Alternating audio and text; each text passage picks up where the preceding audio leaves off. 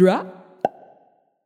Hi, everyone. You're listening to Storyfort Presents, Voices of Treefort Music Fest. This is a weekly podcast that dives into the stories behind Boise's Festival of Discovery. This is Allison Meyer from the Storyfort team. I'm going to keep this intro pretty short because my co-host Larry Rosen recorded a really great intro for this particular episode of the podcast, which is another one that we're bringing to you from our archives. This is an interview we did with the writer J. Reuben Appelman, I believe in September, so quite some time ago now, a completely different reality. You might recognize Jay and his book, The Kill Jar, from past Storyfort events. We talk a lot about the origin of that book and his history as a writer in this interview. And in the coming weeks, we will be bringing you some new interviews we've been recording remotely, and we're very excited to share all of those with you. But I will leave it at that for now. I hope you are all doing well, and we will talk to you soon.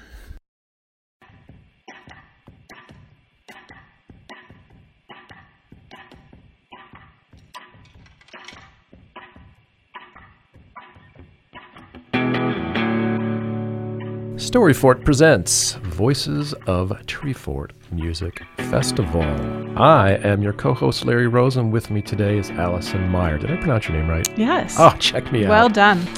Allison Meyer is with me today because, among other reasons, she is a fan of today's guest, J. Reuben Appelman, Appelman, and his book, The Kill Jar, which was published in 2017 on Simon and Schuster. A little background on J. Reuben Appelman. He started out as a poet, wrote 2 books of poems, one called Woodsmoke and one called Make Loveliness, which we don't really talk a lot about in this interview, just a little bit. We talked a little bit beforehand. We did. Yeah, he is a 2-time Idaho Literature Fellow. He used to host the Writer's Block, a weekly radio interview program. He's been a screenwriter. He's been a story editor.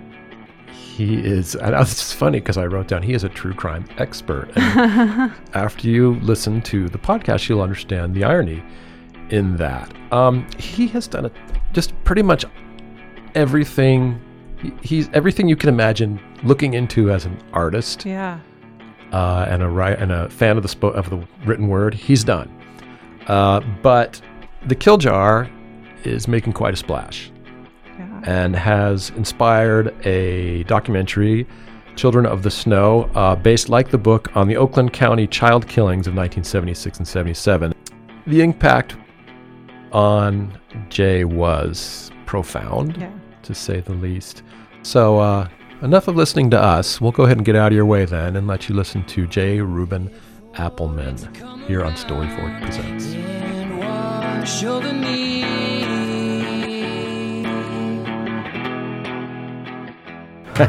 Definitely. My all 800 followers. I'm sort of shocked by that. You're not a big. I would like to. You only had 240 something Twitter followers. Yeah, I just got on Twitter Okay. And all I just don't even. It's fun. I actually have a funny story about Twitter, which is that I got on Twitter in 2007 before, when I got on Twitter, there were 12,000 Twitter users. That's it. And everybody was following everybody. And within a month, I had 3,500 followers. And that was 13 years ago. Yeah. And you got off then. And all I was using Twitter for was to tweet these fictional lines from a story I was writing in my head about a love affair with Paris Hilton that I was having. And so I would tweet things like Paris was hanging from the balcony and, some shit about Paris hanging from the balcony and me having to lift her off the balcony and stuff. And then I after a couple of hundred tweets, I was like, what am I doing this for? And I just dumped it. Because it's awesomeness? Yeah, I didn't realize at the time that had I kept going, right. I mean, I would have been one of those guys that had 1.5 million Twitter followers from just dicking around. But, and I feel like, by the way, the voice you are hearing is J. Reuben Appelman, our guest. And I had some plans to start out with something a little more formatted, but I kind of like This this. is great. So we're just going to go with this. This is awesome. I think that's what Twitter was originally. That's the highest calling of Twitter in my mind. To just crazy stuff. Like Rob Delaney built a whole career just posting stuff on Twitter, his stuff in his head. Make art. Yeah. Yeah, I was thinking today that I'm single now, and I only want to date somebody who makes their living telling the truth.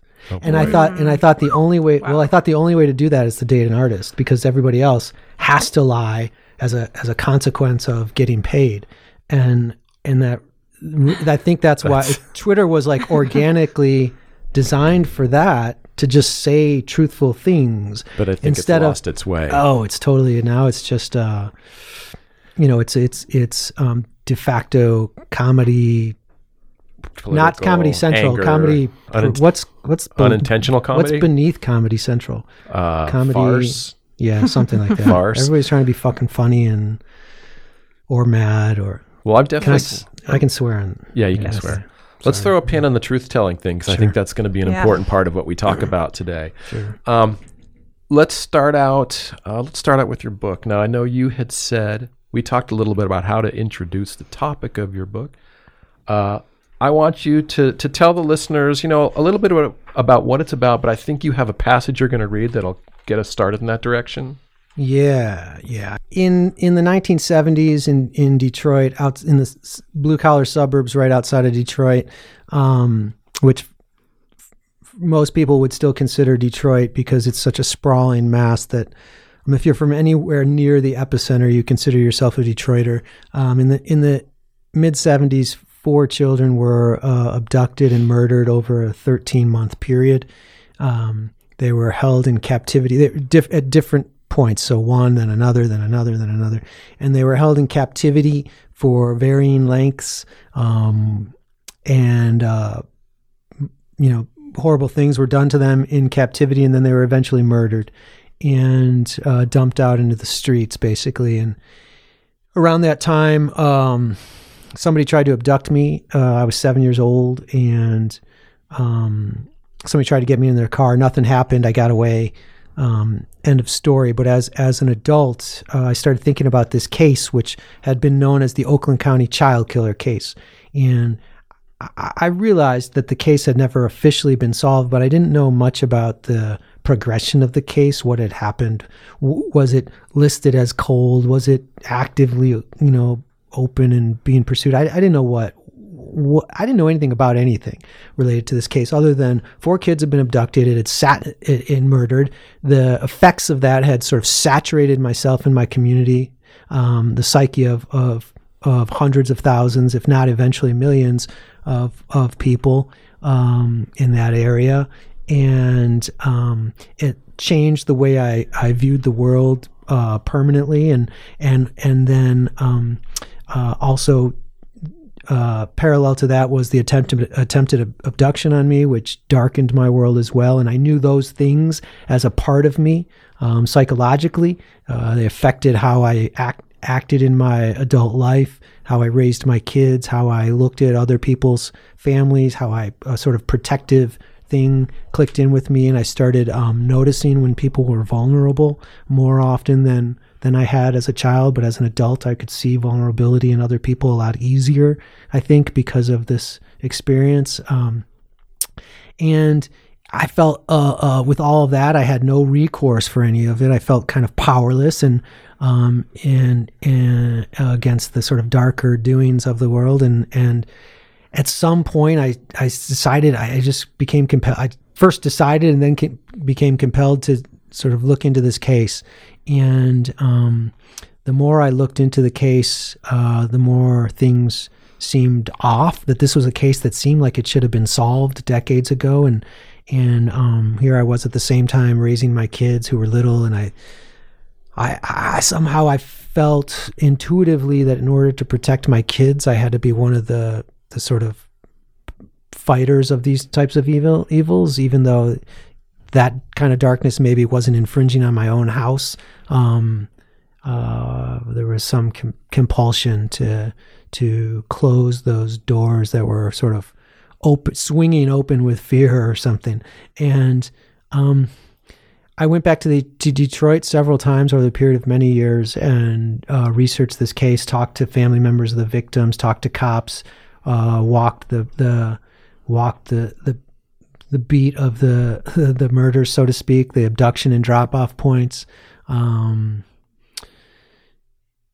at some point got a hold of thousands of pages of documents related to the case, city, state, county, FBI, investigative documents, and pieced together a narrative for this book that became The Killjar. And the book chronicles my dive into the case as well as the case itself, and ultimately what I think makes a pretty clear paints a pretty clear picture of a couple of culpable people instead of just what people were looking for originally, which was a lone sort of serial killer type.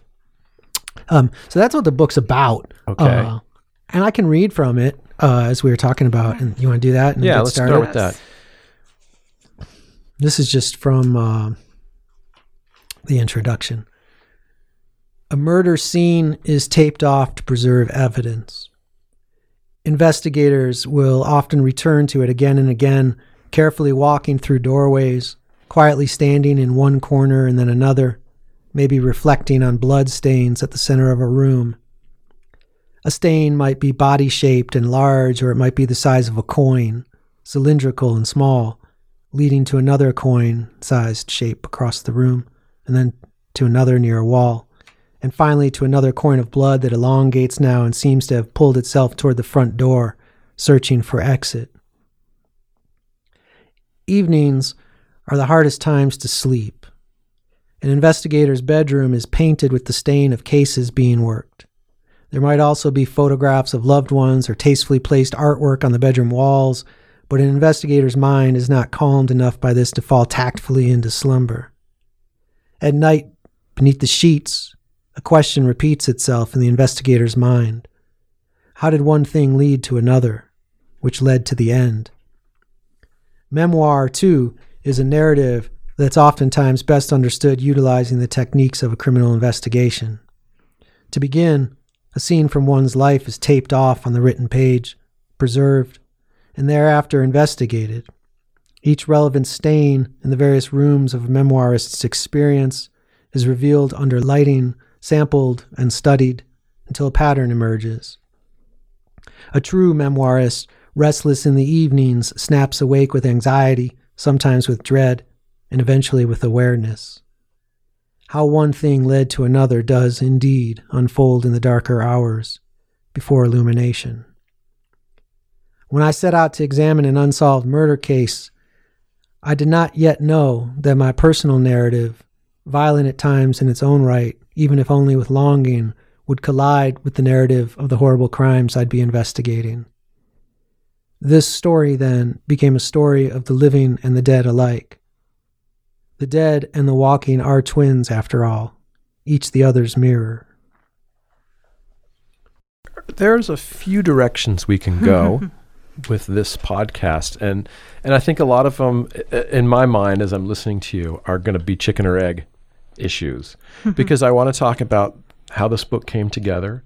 I want to talk about the book's impact on you while you were writing it, before you were writing it, and now. And I want to talk about the true crime genre in general. And it seems like when we conceived this podcast, we were going to say, let's talk to a true crime writer. But I'm not necessarily convinced that you are exclusively a true crime writer. Man, I never even read a true crime. Listen, I'm going to be brutally honest. The only even remotely considered true crime book I read was In Cold Blood, which arguably is the most famous and greatest. But I read that, 20 years before I started working on this book. And I'd never read, I read a book on Leavenworth Prison called Inside the Hot House. And if I remember the title right. But that was just a book on a prison, how the shenanigans that go on there and stuff. I had never read a true crime book, and I am terrified of just instinctively rebel against what you see in horror movies and things like that. There are TV shows that have been my favorite crime shows. I watched all of them after writing the book. Dexter, for one, I didn't watch any of these things when they were live. I never had any cable or whatever. I watched this stuff, I streamed it in the last few years, but like all of Dexter, all of The Killing, all of The Fall. But these are stories that are psychologically interesting. I have never been into true crime, in quotes, and I tell you because it's horrific. The fact is, you are dealing with horrible things that have happened to real people, and I don't like that. I don't like to envision real people getting raped and murdered and held in captivity and fucked up in the millions of ways that crazies will do that. And so this is not my genre, man. But you went into this knowing that you were going to have to face those images. Yeah. How hard, and what I've read is when I've read things about the book and about you and about your approach to the book, the word obsession comes up. Yeah. This was your lifelong obsession. So in choosing to pursue this, to write this book that is you knew going in, you're going to face stuff you don't want to face, right? Yeah. How hard was that decision to make, or was it even a decision? No, it wasn't a decision. What happened was, a few years before digging into this case, I got it lucky, and I got a gig from on a film about the child sex trade. And I wouldn't say I got lucky in terms of dealing with that content, but it showed me a direction of great interest to me, which was here's what happened. Let me back up and say there are cops who work at busting child pornographers or busting child predators of all sorts, and there's the longest line of cops waiting to get into that work and the quickest burnout rate. But so they don't last very long, but it's among the most important things that you can fight. If not the most important thing that you can fight. It's certainly among them. And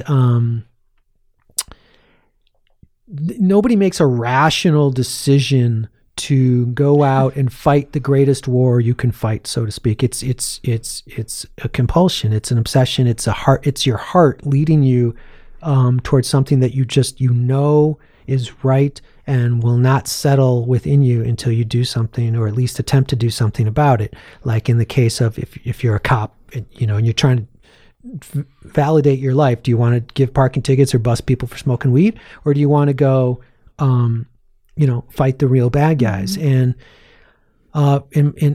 after being exposed to this similar content, working on this film, it's called Playground: The Child Sex Trade in America, and I spent 5 months engaged with, as a story editor, engaged with DVDs of footage taken from the front lines, so to speak.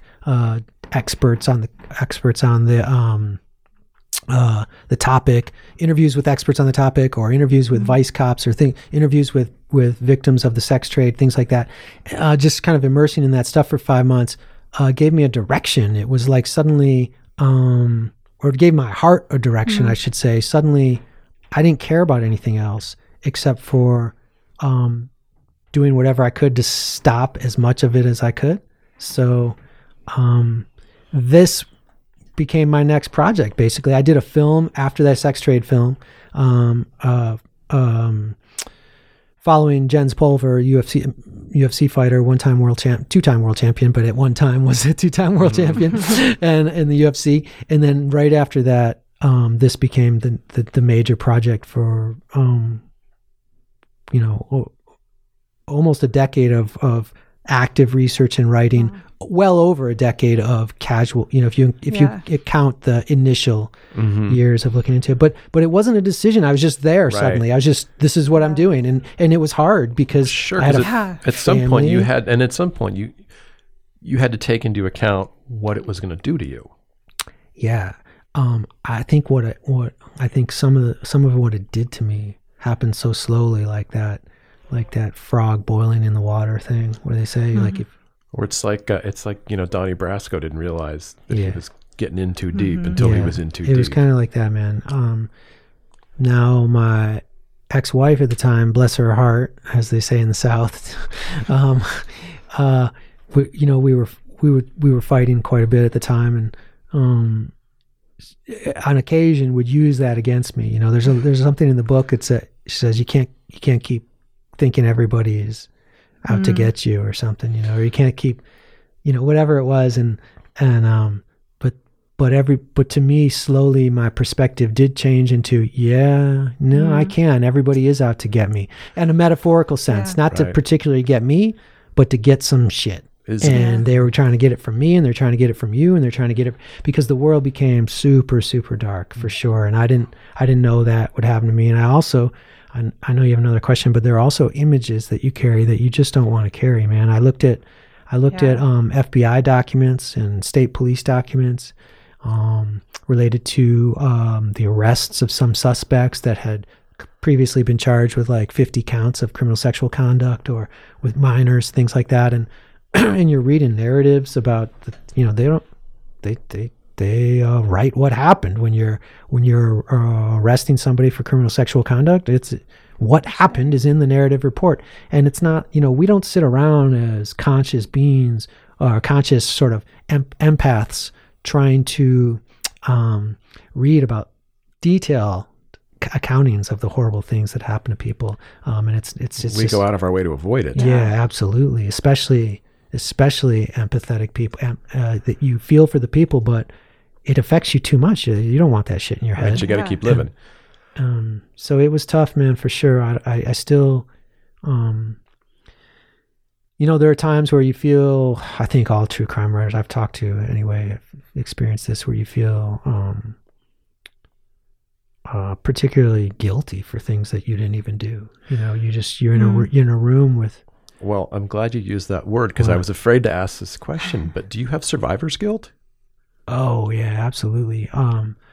Survivor's guilt in the sense that not only do I have survivor's guilt from these crimes, from surviving these crimes, they didn't happen to me, and so you feel, but also parallel to this was the story of my family. Mm-hmm. There's a lot of violence in my family when I was very young, and I have some survivor's guilt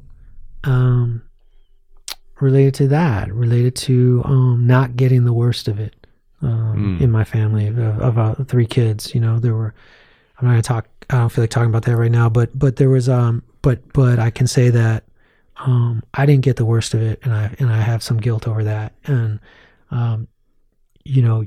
there were other children in the family who got it worse than I did, and and all kinds of shit, man. I had survivor's guilt my whole life. I don't know why. Somebody killed themselves at our high school. I felt guilty about that.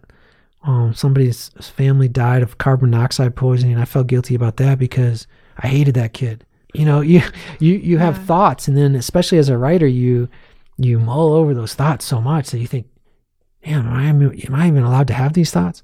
Like, I'm a very safe, responsible parent. My kids have meant everything to me. They're grown. Now they're grown. They don't need shit from me, but they literally don't need anything, not even physical. They're both second-degree black belts in Taekwondo. They're both living their lives. I bug the shit out of them just by texting them.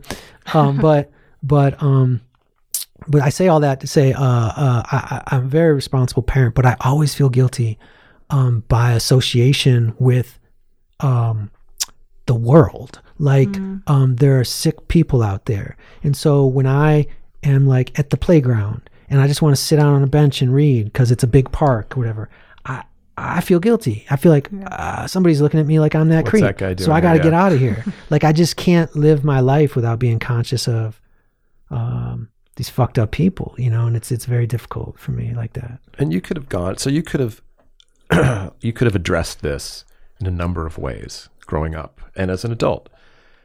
Instead, you chose, well, not instead, but what you chose was to be a writer and to explore themes and to explore events that would speak to you. So why a writer? Did you show early talent? Did people, I used to interview writers all the time, and the question I'd always ask is, what was that moment when someone said, "Hey, nice job," and you went, "Oh, hey, maybe I'm a writer"? Yeah, that's interesting. I had a English teacher. I forget his name, but he also was the drama teacher. And I started winning the, one thing earlier happened in 4th grade. We had this like race to look up words contest in one of my classes, like combustible. And then everybody flipped through the dictionary, and then you'd raise your hand if you found the word before anybody else. I always found that damn word before everyone else. I don't know how that happened. Got the positive feedback. And I started to get like word feedback. I was not a good student at all in anything. And then in like 9th or 10th grade, this English teacher, who was also the drama teacher, had these story starters, and he would always call mine out and note that Jason's was really good or something. He called me Jason. It was my government. It's been revealed. That was my government name, man. And but I think what really happened was, I was surrounded by a lot of driven people. I grew up with not any personal money myself, but I was surrounded by a lot of people that were driven in Detroit to make something better of themselves. And I was lucky in that sense that I was around those people, and I wanted to be a part of that world of like financial success or something. And I wanted to, at the time I was 15 years old, I wanted to own shopping malls. That was my goal. And because I thought there's big money in that. And at the time, now it's the opposite. But then my buddy, who's an attorney now, he was driving me in a car, and he crashed the car. He got in a car wreck, and I was unconscious for about, 15, 20 minutes. And I think, and I, of course, had a concussion. I mean, I was knocked out cold and I was out for 15, 20 minutes. Ambulances came out. I didn't wake up till I was in the ambulance. And I think something happened to me then. I don't know exactly what, but it was very shortly after that I focused everything on writing. And I became a rapper first. Jay Nice. And Battle Rock Crew was my group at the time. Jay Nice. I had a little diamond shaved into the back of my head. I could still rap a little bit. I remember the raps. They were people listening to this are going to be like, this guy's not the writer I thought he was. Well, especially Jay Nice. Jay Nice, yeah. How old were you? At that time, I was just about 16. Okay. I'm like the He-Mac, from dusk to dawn we Mac. Do you all night, got hard like a heart attack. That was the kind of thing the kind of thing I wrote about.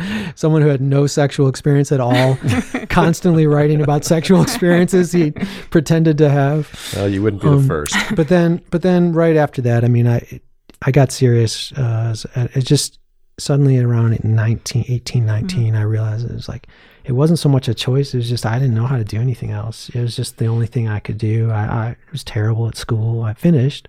I went on and got an MFA, but in the thing I could do. Mm-hmm. But in undergrad, I was just, I was terrible at everything. I dropped classes all the time, got all kinds of zeros, and it was just all I did. So, and there was another person, a woman named Sarah, who's Facebook friends now, but she was a writer, and my relationship with her meant a lot to me as like a sort of catalyst for a world full of people that I suddenly realized were out there if I could find them, that I could actually talk to.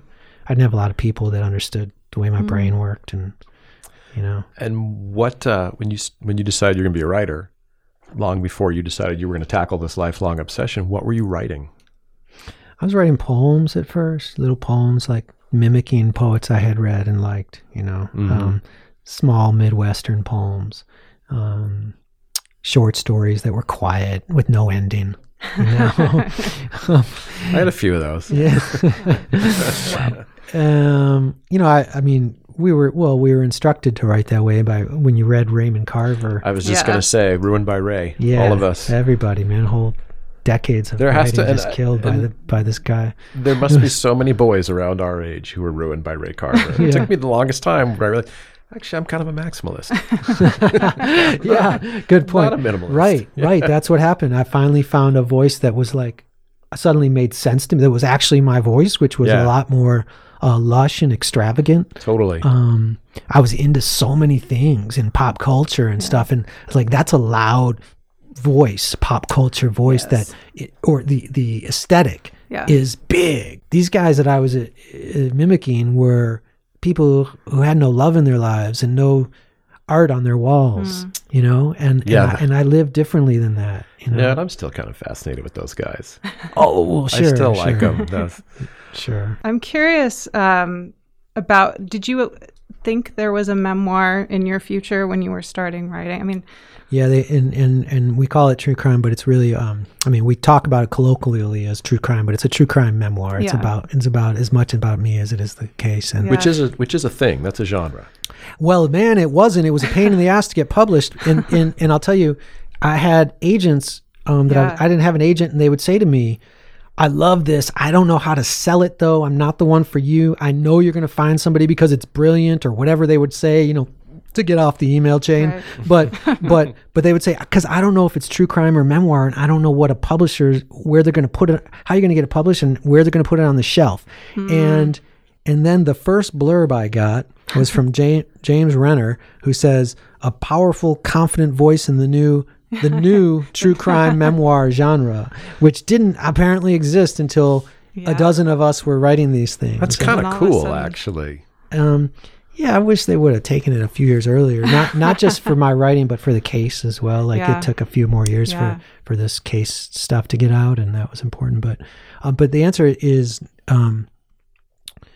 I did not at any point in my writing attempts think that I would eventually write a memoir, and that would be the first real book of mine that got published. I had a couple poetry books published but the first, you know, major sort of thing, I had always been writing novels, and I'm working on a novel right now, but I had always been writing novels and poetry, but I always thought my first book bigger than a poetry book would be fiction.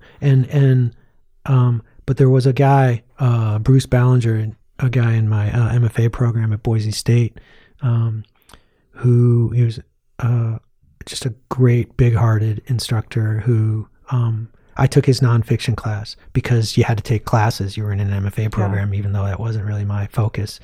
But you had to take classes, and so I took his, and I was forced to write nonfiction for the first time, and man, it felt so good.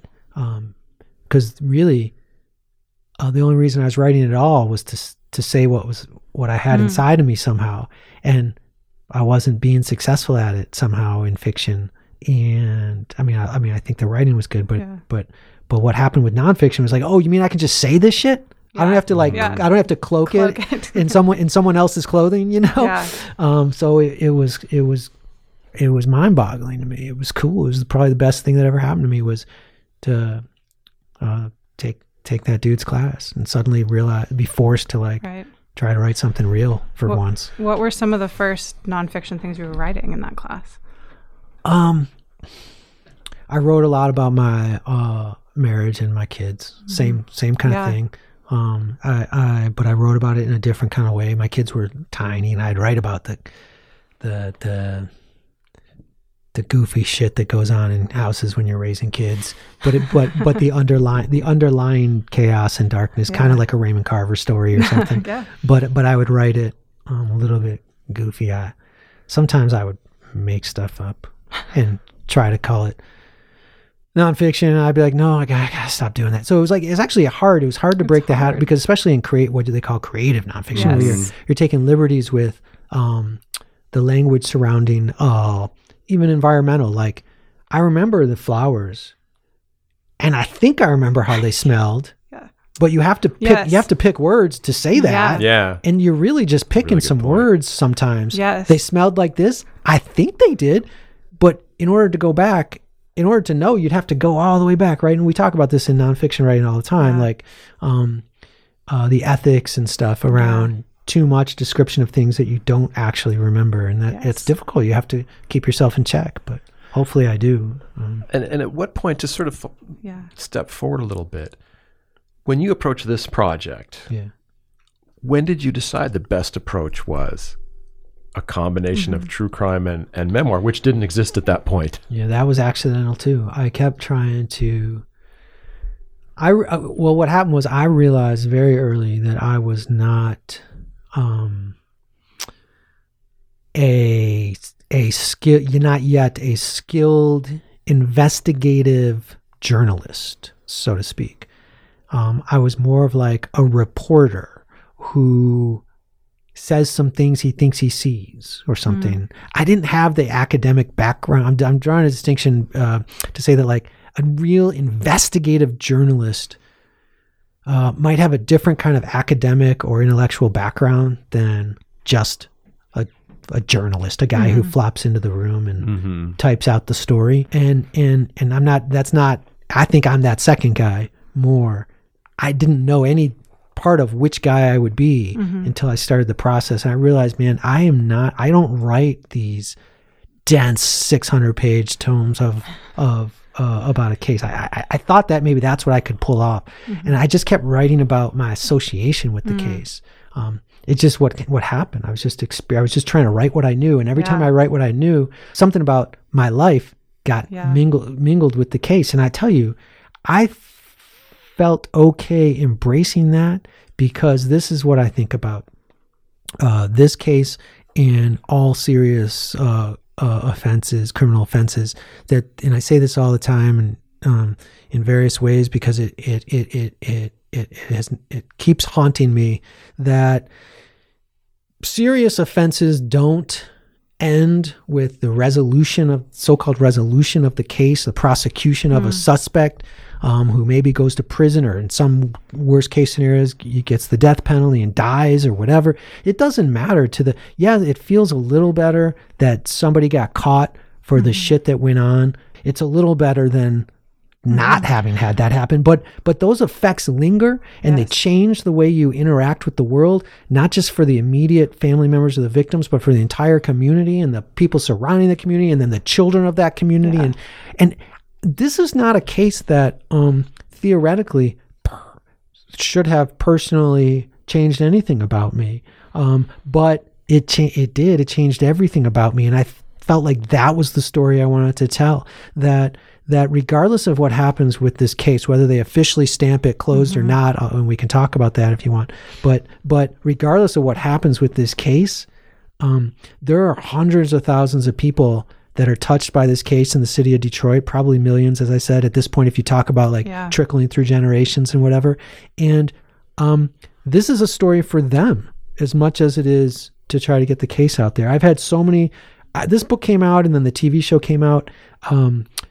I had hundreds of Facebook messages from strangers saying, hey, I saw your TV show, or I read your book, and I don't know, I just wanted to say that back in 78, there was this guy who molested me at camp or whatever. And I think maybe it's related to this ring of pedophiles you talk about in the book.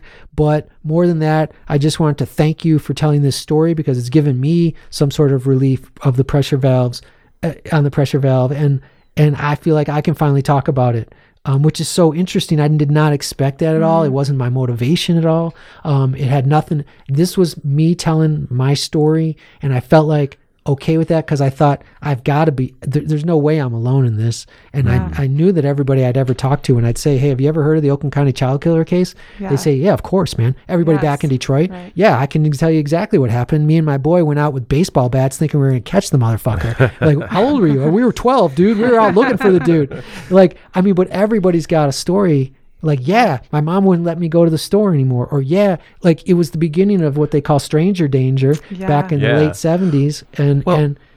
But I feel like in this case, the fact that it isn't solved, or I guess arguably isn't solved, would speak even more to that, because they never caught the guy. Yeah, I mean, I think, the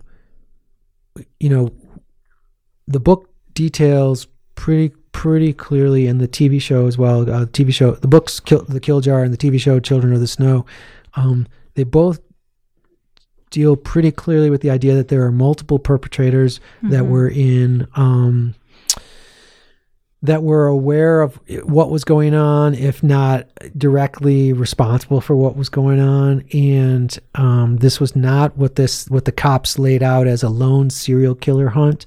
The cops had laid that out, and the press had laid that out as a way, I think, of deflecting from the reality that there were multiple entrenched parties that knew a lot about this case, and this case should have been closed decades ago and labeled solved.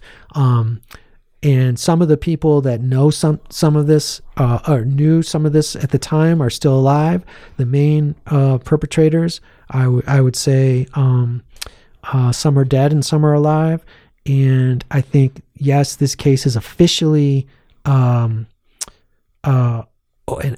labeled an open investigation, but there's enough here that if they had a couple of young black guys depended on 20 years ago, with that little of that information with just a little of the information that they already have, they could have put those guys away for life. But the fact that these were that there are wealthy white ties to this case has been what's caused it to be left open. And I'm saying all of this because the question you posed is sort of it implies possibly that this is not actually solved. But if you read the book, I think there's a plausible case to say that it is. Interesting. It's just not officially solved. So I say that, but then yes, there is a lot of baggage related to officially unsolved cases, especially for the family members of the victims. There are people I talked to, Tom Ashcroft, Kathy Broad, her brother. She has living brothers as well, not just Tim King, who was her the fourth victim was her younger brother at the time. Her family members anyway, family members of Christine Mihalich. For all of these people. And of course the family members of the two other victims, Jill Robbins and Mark Stebbins. For the family members of all those victims, could use some police acknowledgement, some closure from the case, and more specifically, police acknowledging that they either accidentally fucked up or intentionally fucked up. And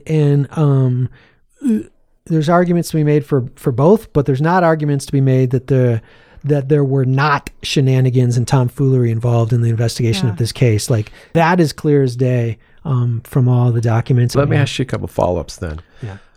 You had said earlier that one of the things that motivated you was the idea that you could undo a wrong or help solve, help right a wrong or help prevent something from happening in the future. Now that it's done and you've uncovered all this stuff, do you feel like it's mission accomplished?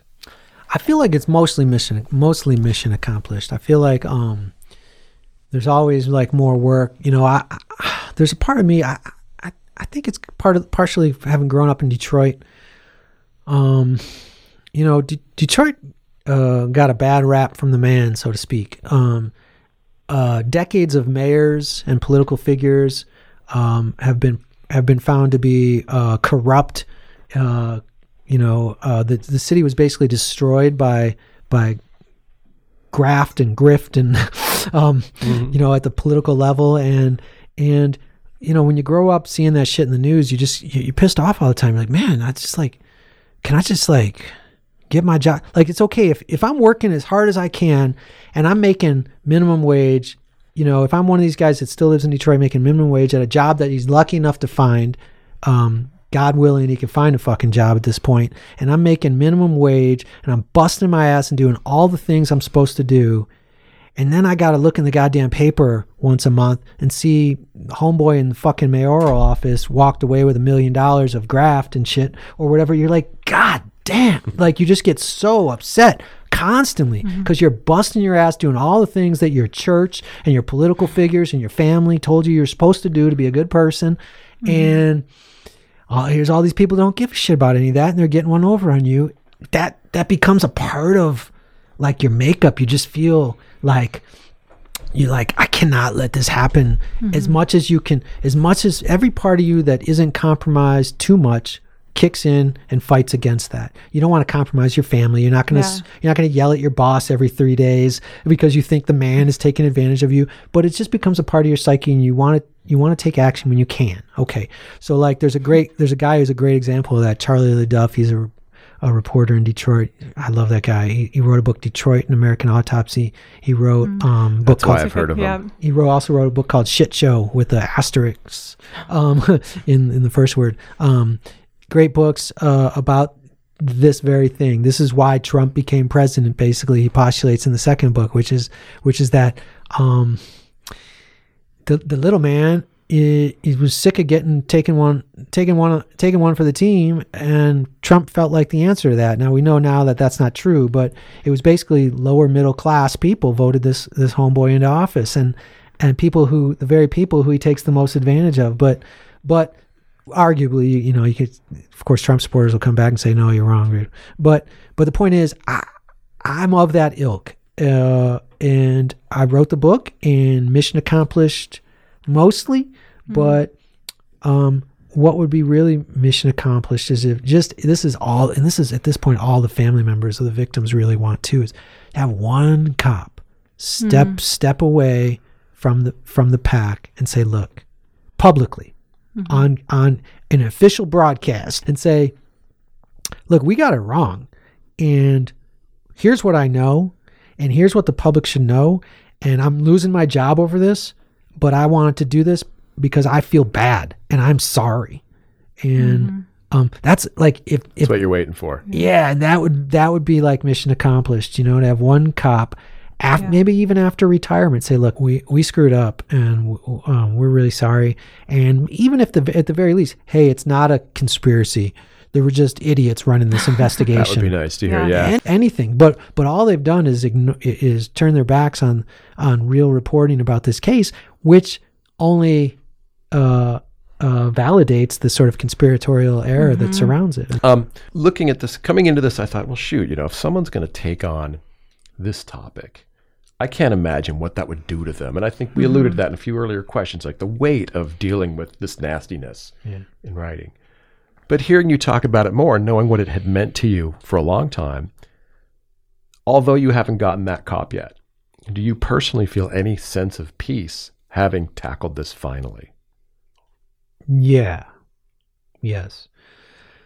But it did change, or it did bring out, I do feel, I know what you're talking about, and yes, I do feel some sense of peace. I do feel proud of the fact that I spent a decade digging in. I feel happy that the book got published, because it makes me feel like that I'm not the person that I more often tend to feel like, which is, just yesterday I was walking. I mean, how do I say this? I have a strong affinity for the disenfranchised, because I feel that way. Like, I was reflecting on how very few of my friends, the people I call friends when it comes down to it, really understand me. Like, I feel like people don't reach out in the moments that they should or would if they really got you, And so like last night I was walking around reflecting on this, and I realized, I was like, man, I had my hood up and my earbuds in, and I was listening to like Joyner Lucas or something, and there's something in me that says, oh no, you got to be careful of like people seeing you or whatever, because I want to just like sometimes lay down and take a nap on the concrete, like I don't mean that metaphorically. I mean literally, I'm fucking tired, and it just seems really attractive. I just want to lay down right here and take a nap, man. But what would people think? What would they think? How would my family members of my kids' friends, or the people I've been trying to put up a show for 20 years or whatever, but in reality is like, even my friends, the people I call friends, like, yeah, I like them and they're my friends. They are, and I care about them a lot. I feel like, what would they say? You know, like, do they realize they don't know this shit goes on with me, you know? And it's like, it's too much to tackle, like, all at once. Like, I saw you sleeping on the ground, man. What? But the thing is, what I'm getting at is that I feel happy that the book is out, but part of me feels more like that than I used to, even, because the book almost gave me permission to be more of myself, because there's less to prove. Like, it's like, okay, I got this book, now leave me alone. You know, I don't mean my friends. I don't mean my friends, but it's like, look, this is who I really am. Yeah. I at least can fall back on that. It's like, it's kind of like if you were taking a nap on the ground and a cop said, what are you doing here? And you say, hey, I'm a PhD, man. And you're like, oh, okay. You know, I think you just touched on a universal writer thing. Yes. Where like, yes, I am in the gutter, and this is my book that my head is lying on, so I'm okay. Check it out. Exactly. This will always be here, even after I'm gone. This book that I wrote will be here. You hope, anyway. How did your kids react to the book? Did they? Well, they haven't talked to me about it. Interesting. I mean, I don't know. I don't think my son has read it, and my daughter has read it, but hasn't talked to me about it. Is that something you thought about beforehand? Only the part, not beforehand. Only when it was about to get published, I had to deal with certain things. Like, there were things I took out. I was wondering about that. Once it was accepted for publication, I said, "Hey, I think I got to take out this passage." Or the legal team at Simon and Schuster said, "Hey, I think you got to take out this passage." They said that three or four things. You know, they have one. The lawyer for Simon and Schuster didn't. There's like a whole damn chapter in there. She's like, "You got to get rid of this chapter." I was like, "What, are you fucking crazy?" Like, what? It's like this whole chapter is the like. But in the end, we compromised, and I took out some of the names that I had because these are living people, and I think they were right in some way to do that. But I did think about personal stuff. I took out some stuff related to my original family growing up with, and I took out some stuff related to my current family. But little things, but hard things for people like your family to hear, and it changes the book a little bit, but not entirely, not in large ways. I feel like that's one of the biggest questions for anyone who writes nonfiction about personal experiences. You know, I on a much lighter level, there's a woman named Beth Lizik who wrote memoirs in San Francisco, and I read one, and it's a little racy. Yeah. And I said, like, there's one scene in particular where she talks about going to her mother's after a one-night stand, and it's clear she realizes later that people could tell. Yeah. And I said to her, you know, do you want your mom reading that? Yeah. And all she said, I left a lot out. But I always wondered, like, would you want a family member reading it, your kids especially, and going, oh. Or anytime there are other people involved. I mean, that's one thing that, like, I was having anxiety on your behalf reading this book, because you're writing about difficult material just in terms of the crime and the families of these victims, and then you're writing about your own family and then what's going on in your life at the point that you're working on this project. Yeah. And I was wondering, was there one thing in particular that was the hardest to get right? Well, I think the thing that was the hardest to get right is something that I maybe failed at slightly still. I wanted to show there was stuff with my marriage that I was talking about that I was no angel. And yet at the time, the scenes I was setting, I was super pissed off. And some people have commented like, what's this guy so pissed about? He's no angel. But I tried to get that clear that's the human existence. Yes. That's the human truth, that you can still be super angry and not be perfect. And and I wanted to get that clear, and most people got that, but there's a percentage of people who didn't, and I would have liked to have had another stab at that, because just for clarity's sake. I also think that there is one thing that I think that was hard for me to write. I wrote it more evocatively at first, and then I pared it back, and I felt like that was helpful. Which is, there's a scene where I reflect on this guy who had sort of tried to groom me, to molest me, basically, even though I was a teenager at the time. We use the word molest, and we think young children. I was in my teens, early teens at the time, But there was a guy in midlife who had been grooming me in this, taking me to this place called the Schwitz, taking me there, and what's interesting is I did not expect, I certainly didn't expect what I'm about to tell you, but I had set that scene. I decided to tell that scene with like, in sort of an impressionistic way, like without so much telling what happens in that bathhouse, but like telling what the bathhouse felt like and what things looked like and stuff. And 3 different people so far have read the book and contacted me on Facebook and said, and I don't name the guy, and said, I know who you're talking about. Oh, wow. Because he was doing the same shit to me. And they said, I know who you're talking about because of the way you described him. Like, I didn't say his name. I just described his look. And 3 different people, and they were all right. I said, they said, I know who you're talking about. You're talking about this guy. And they were all right. And is he still alive? He is. I found him on Facebook 6 months ago. He's in his 80s, and I have left it alone. I didn't make any. I haven't made any effort to. And some people will say you should because he may have molested 25 people or something. But It's just not where I'm at, and I don't know. But that scene I apparently did right. Even though it was a tough scene for me to like reflect on or something. It was definitely that chapter. There's a lot that sticks with me in this book, but that one has continued to haunt me, I have to say. What was it like to then kind of turn this into a television show? How did that even come about? It was optioned by a production company. I don't know exactly how it came about, this particular one. I think it was like Simon & Schuster was about to publish the book soon, and they put out like a newsletter or something, like industry newsletter, like here's what's up next on our docket or something. And I think that's how this production company got a hold of me. They're the people who make other shows that are pretty popular, like they make tons of shows, but they make Marcella, I think it's called. And but they also make Property Brothers and American Pickers, and love me some Property Brothers. Yeah, and stuff like that. But I had actually, that was like the 9th production company that had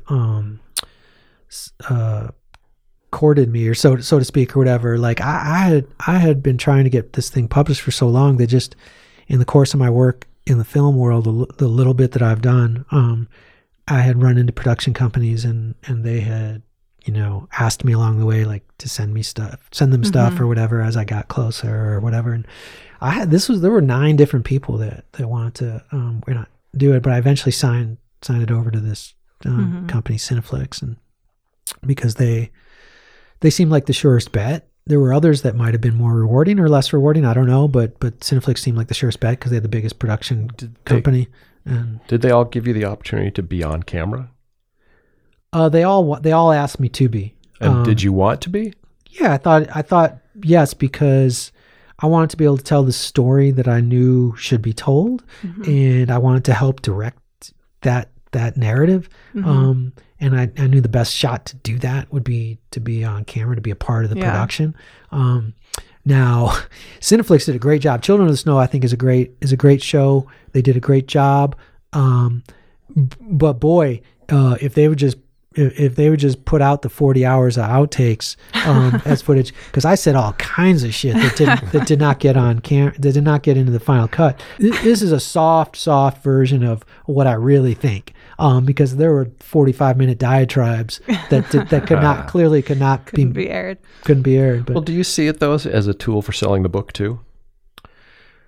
Yeah, but I gotta say, like it's hard for me. I actually wrote something about this it's called Selling Out the Dead. It's on Medium. I have a Medium page, and Selling Out the Dead talks about promoting your quote true crime story. I mean, I knew it would be a vehicle for selling the book. Book sales spiked when the show first came out in February. Now it's been released on Hulu. Book sales are probably spiking as well, meaning going up. Yes. But it's sure, that's great, but it's also important to me because the story is important to me, and it's like I would be remiss to like sit here and say like, yeah, I'm stoked, the book is hot. But like, because it's really about these murdered kids, and you know, it's a important question because you want to be practical about, you know, getting your stuff out there and whatever. But more to the point is that I'm excited that the TV show has brought more exposure to the case, which then brings more exposure to my book, which brings more exposure to the case, which sets the groundwork for other shows and other books. And I know there are other people now writing about the case. There's another show, you know, in the works. Like there's multiple podcasts that are based on the case. And, you know, all this started, I could see it happening as I was writing, because about 2 years before 3 years before the book came out, I put out like 20,000 words from the book on Medium. And that 20,000 words got about 15 or 20,000 reads. And shortly after that, I started to see small bits of content on the internet based on the case, people doing podcasts or whatever. And some of those people stealing my shit and just rewording it. But I didn't care, because that's not what it was about for me. It was about getting exposure to the case. But boy, it must have been easy to sell the book if you throw something on Medium and 20,000 people read it. It was easier. Yeah, it must have made it a lot easier. And we're starting to run out of time, but I wanted to ask you a couple questions, follow-ups to what happens now. So you said you're working on a mystery novel now. So do you think this is your only foray? It's a one-shot deal into memoir and true crime? I don't think I think there's going to be more of that for sure. I think the true crime aspect is, I think loosely defined. I would say more. I would say less true crime and more investigative type of writing. Right now, I'm thinking about. I'm more obsessed with investigating. What is it called, man? High crimes and misdemeanors or something. What do you call that? What is that? Is that like? I forget what I get. Are you talking political stuff? Yeah. I'm more involved in corruption and collusion on the high scales. Yeah. Like, I mean, that stuff is interesting to me. I'm interested in like financial stuff. Really? I'm thinking about writing about that stuff, but I don't think that is, you know, that in some ways that's a lot rougher in some ways, because you're talking about getting one over on millions of people sometimes. Well, you really got to put your investigative journalist hat on for that stuff. Yeah, I've learned a lot. Especially if you don't have the personal hook. Yeah, well, I've learned there are personal hooks, and I've learned a lot in from the time I started the book to the time and it's, in fact, there were 6 years I did as a fraud investigator for a large company as a licensed investigator in 5 states around Idaho. That didn't happen till after I'd done most of my research. I wish I had had that investigative training before I did my research, but now I've got it. It would have taken me quicker, but now I am actually working as a private investigator and stuff. So there's a lot that I've learned over the years, but also I'm most immediately I've been working on a mystery novel, a crime novel. And when that's what's up next. When you have some success writing a nonfiction book that is a very specific type of nonfiction book, is it easier or harder then to turn around and tell your agent and tell publishers, I'm going to write a novel now? Well, it would have been harder if I had said, I'm going to write a novel about 2 women who go on vacation and fall in love with each other. But I'm writing a crime novel, you know, and so it was an easy leap for them to understand. In fact, I got several offers to write true crime stories from this agency right after, you know, recently, like 6 months ago or something. But I said no because, like for instance, one of them they wanted me to write about the cartel, and I thought, man, I'm not that brave. So there's some stuff I don't want to go that dark anymore the way I did. Right. That's why the financial stuff, that's interesting to me. It's important to me. It's that like stick it to the man thing. But actually I think it's relevant and timely. Like people are starting to understand that billionaires don't become billionaires without many of them pulling some shenanigans that screw over the masses. Like it's just not easy to become a billionaire.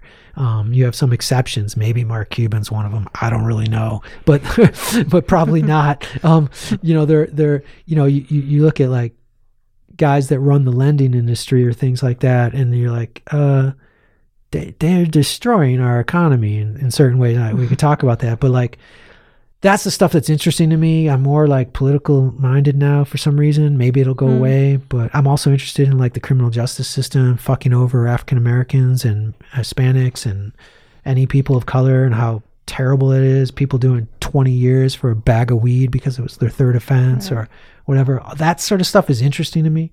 And I think that's an easy sell to agents. They understand it because I spent all this time digging into something else. Yeah, because you do have some capital right now. It's a dig thing. Can you dig into a topic and uncover? Yes. You know, so. What is it like now, though, to be working on a mystery novel after this very, very intense personal crime book? I love it. It's like, it's also very personal what I'm writing about, but fictional, stuff. Like Jimmy Chinden is my character. He grew up in a motel over here on Chinden Avenue, but he experiences everything I experienced, So like it's in some version of it anyway. It's just fictionalized form, but if I'm hurting, Jimmy's hurting. If I'm feeling disenfranchised, Jimmy feels disenfranchised. It's like it just kind of happens to him instead of me. Yeah. We are out of time. We are. J. Reuben Appelman has been our guest. The TV show Children of the Snow is available on Hulu. Yeah, it's on Hulu. Streaming on, you said something else too. Well, it's made by the for the Investigation Discovery Channel, so you can always find it on the ID channel. Killjar, of course, is available everywhere. You have a website? JReubenAppelman.com. JReubenAppelman. You got to spell that shit right, or nobody knows how to find it. I would have spelled apple like apple. Right. I got my whole life. I say to them, it's not like apple, it's EL. It's Appel. They go to the co-op. They're like, I can't find you. It's EL. Go to the gym because you don't have your card. You're like, you got to look me up. I can't find you. It's EL. Appel. It's like my whole life, man. As for us, a few thanks to give out before we close. Thanks to Treefort, of course, for their support. Thanks to the Eavesdrop Podcast Network. That is ease-drop.com. Allison, can you help me with some social media for Storyfort itself and Treefort? Yeah, so you can find Storyfort at Storyfort Fest on all social media platforms, Facebook, Instagram, and Twitter. And then treefortmusicfest.com for all information about Treefort and Storyfort. Hey, we'll see you at the fest. But tomorrow never came.